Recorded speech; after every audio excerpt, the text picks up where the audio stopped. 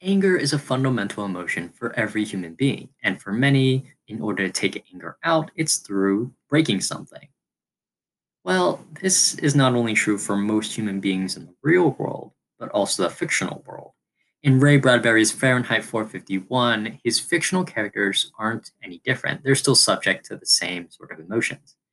And exploring the final section, Burning Bright, in Fahrenheit 451, it continues to expand on the emotions one may feel and how characters may take certain actions in order to release this emotion and sort of build up an anger, as well as communicate some very strange messages on how anger, information, and society all play together. So, without further ado, how does one really take their anger out in Fahrenheit 451? Well, of course, in this dystopian future, our protagonist Montag sets it out with fire, in which, of course, fire purifies everything, the great equalizer in this dystopian universe, in which nothing is any different. Well, where we left off, where there was a lot of suspicion on Montag being associated not only with books, but also Faber, his professor and teacher, also his partner in crime in their mini revolution. Montag is brought into the fire station. And of course, while he's being basically interrogated by his captain Beatty, the alarm sounds. So off to work they go. However, in not only did they want to burn books in the original, but burning books was only part of it. It turns out that this alarm brought them to Montag's home in order to burn his livelihood.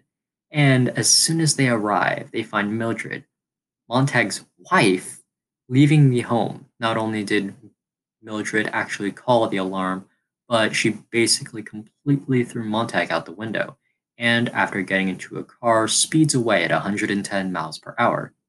Now, throughout the entire novel, Montag and Mildred do not have the greatest connection, and this really spells it out here.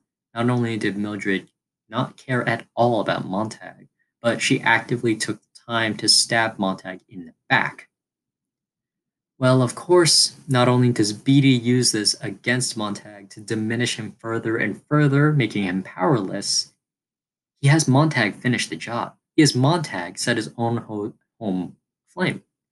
And of course, after basically losing everything, Montag gives in and releases his anger, reducing everything to ash, just as no thing can be greater if both are reduced to the same pile. Well, of course, when the deed is done with a flamethrower and kerosene, Beatty congratulates him. Congratulations! You've destroyed everything you've worked for. You're under arrest now. Because, of course, books are illegal. And if you have a book, congratulations, you're going to hell. For some odd reason. But of course, Beatty can't give it up there. He has to continue egging him on, using literature and weaponizing quotes of literature against Montag, basically taking every quote you could possibly think of and taking the context out and just saying, hey, this is what this means. Therefore, I'm right. It's funny, but whatever. In a sense, mind you, Montag is still armed. He has a flamethrower. And of course, Beatty gets closer. He makes fun of Montag. He continues to make fun of books. He continues to diminish Montag. He continues to marginalize him. Montag pulls the trigger. Now, Beatty is nothing more than a screaming pile of flames. And while Beatty might be preoccupied burning to death, the Hound, our mechanical death spider, is not. The Hound is armed with a needle, which is coated in a very power and aesthetic. He stabs Montag in the leg, in which now Montag's leg, a non lethal area, is compromised. However, of course, the Hound is still also reduced to a pile of molten flames. But of course, when you have a wet, freaking dull leg, you aren't able to move. And as someone who not only has committed murder against their own captain, but has harbored books, 2 counts of crime against the state, congratulations, you're a criminal, you're a fugitive. So Montag runs. He makes a run for it. Because where else do you go? Now, as Montag has been running through the city, dodging cops, dodging alleyways, dipping in left, right, and center wherever he can, cleaning himself up in a gas station in order to throw off his trail. He comes back to the same place. He comes right back to Faber. And he has a bit of a revelation as he's doing this. Where's he going? Why does he even go? How does he even know where he's going? All back to Faber, in which not only is Faber an individual who does not deserve to be tied in with Montag, as he is a very elderly man who is only barely able to hold his cowardice in check from the state, but also an individual who deserves something. And this is what Montag continues to believe. Faber has also set his life on the line for basically a lost cause at this point, because the revolution is virtually dead. But of course, Montag wants to compensate him. So, after running left, right, and center, dodging salamanders and fire ambulances, and also dodging police helicopters, as well as more hounds that are tracking him with supposed super advanced tracking technology via smell, chemical aroma, Montag gets a second to speak with Faber, in which they take the time to look at what's going on the TV, what's going on in the news right now. Well, of course, it's glorified, in which Montag is, of course, blamed as a criminal, as he actually is, but he's also his death would bring about a sort of patriotism, in which criminals should be killed. Criminals who harbor criminals should be killed. Criminals who harbor criminals who harbor themselves against the state should be killed. And this is all in the name of patriotism, in your good old American dream. But moving on from that, not only does Montag basically give Faber all of his belongings and all of his earnings in order to actually preserve his life, but Faber actually plans this, in which he then plans on taking the 5 a.m. bus out of the city. Mind you, it's roughly 4:30 at the time of this. And after that, Montag leaves. Faber washes down everything, puts the sprinklers on blast, uses alcohol to wipe the doorknobs, uses aerosols in order to kill off any sort of smell inside the home, burns the rug and bed sheets that Montag had touched, and burns the chair Montag had sat in. With that, the two part ways, not harboring anything against each other, but rather hope that the other survives their journey. Montag continues to run, of course, and surprisingly, the anesthetic has worn off after a surprisingly short period of time of running.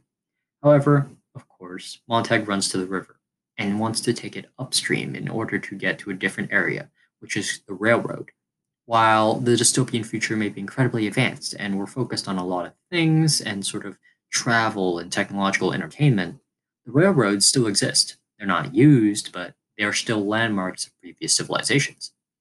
And along these railroads, there are sort of hobos, if you will, members of the intellectual community that are outlawed because they're smart. Your traditional professors, teachers, even philosophers. There's even a lot of priests and preachers from churches. Well, this river not only gets Montag's smell off the trail, in which now the city is unable to track him, but the river is able to hide him from a lot of aerial units, in which the police helicopters aren't able to find him. Of course, however, not only do the police helicopters pivot after not being able to find him, they don't admit they're unable to find him. What they do is they look for an individual who just happens to be out for a walk and then kills him. This is then glorified as Montag, in which this is then blatantly used and blurred out and censored and manipulated in order to make it seem like the situation is under control, while Montag actually is away and actually watches the event happen. But stepping back, there are a handful of messages. While how absurd the state is and how incredibly unjust it is, it's not any different. When the book was written, it was just at the height of the Cold War and world wars, in which states were incredibly weaponized against each other and were also incredibly polarized, as well as there was panic amongst the populations, in which states and governments were using the war to use it as propaganda and polarize individuals. For example, McCarthyism, in which individuals were polarized against communism because communism is inherently bad. It's the devil's practice, if you will, in which individuals were then considered communists who were then considered Russian sympathizers and then possibly killed, lost their job, was fired, and lost all their livelihoods. But there was no evidence for this. Just as the city state in Fahrenheit 451 also creates this false propaganda in McCarthyism and victimization and criminalization of individuals who just want to read a book, so too has there been a lot of previous examples. Today, there's a lot of previous examples. For example, India versus the Muslims versus Hindus, even the Pakistanis and the prosecution of them. But another message. As previously mentioned in the last session, this sort of revolution that Faber and Montag continued on, it had a handful of avenues, and it never actually got anywhere specifically. However, if anything, it's simply the way I would interpret it is in which if you have an opportunity to create change, you capitalize on it. Despite capitalism being incredibly bashed in the novel Fahrenheit 451 as basically the devil's practice, capitalizing on sort of opportunity is promoted here, in which you have the opportunity to create change and you have the opportunity to learn. Why not take it? And in addition, while you may seek this knowledge, you should seek wisdom in how to utilize this knowledge. Ultimately, this, for me, circles back to one of the biggest themes that I explored when I first read the first section, which is the Earth and the Salamander. Well, my biggest thing here was nihilism, in which the book it deeply explores how individuals in the society don't have meaning. Their only meaning is to stare at screens and buy products, and basically be alienated and brainwashed by the state. Well, Montag kind of explores nihilism and finds his own answer to life, in which individuals should seek out knowledge, and this knowledge should be used to experience new things, like the interactions he had with Clarice during her life.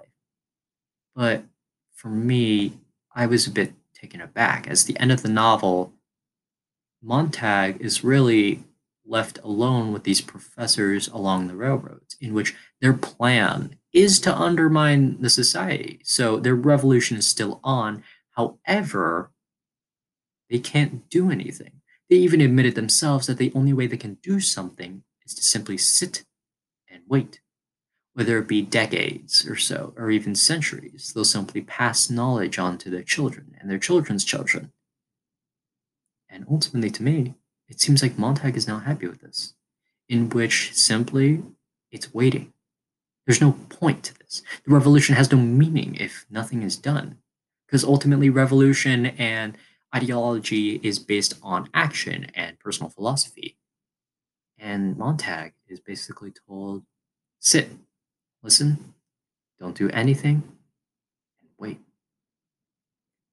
So I walk away from Fahrenheit 451 with a lot of mixed signals, but ultimately I think it's quite interesting.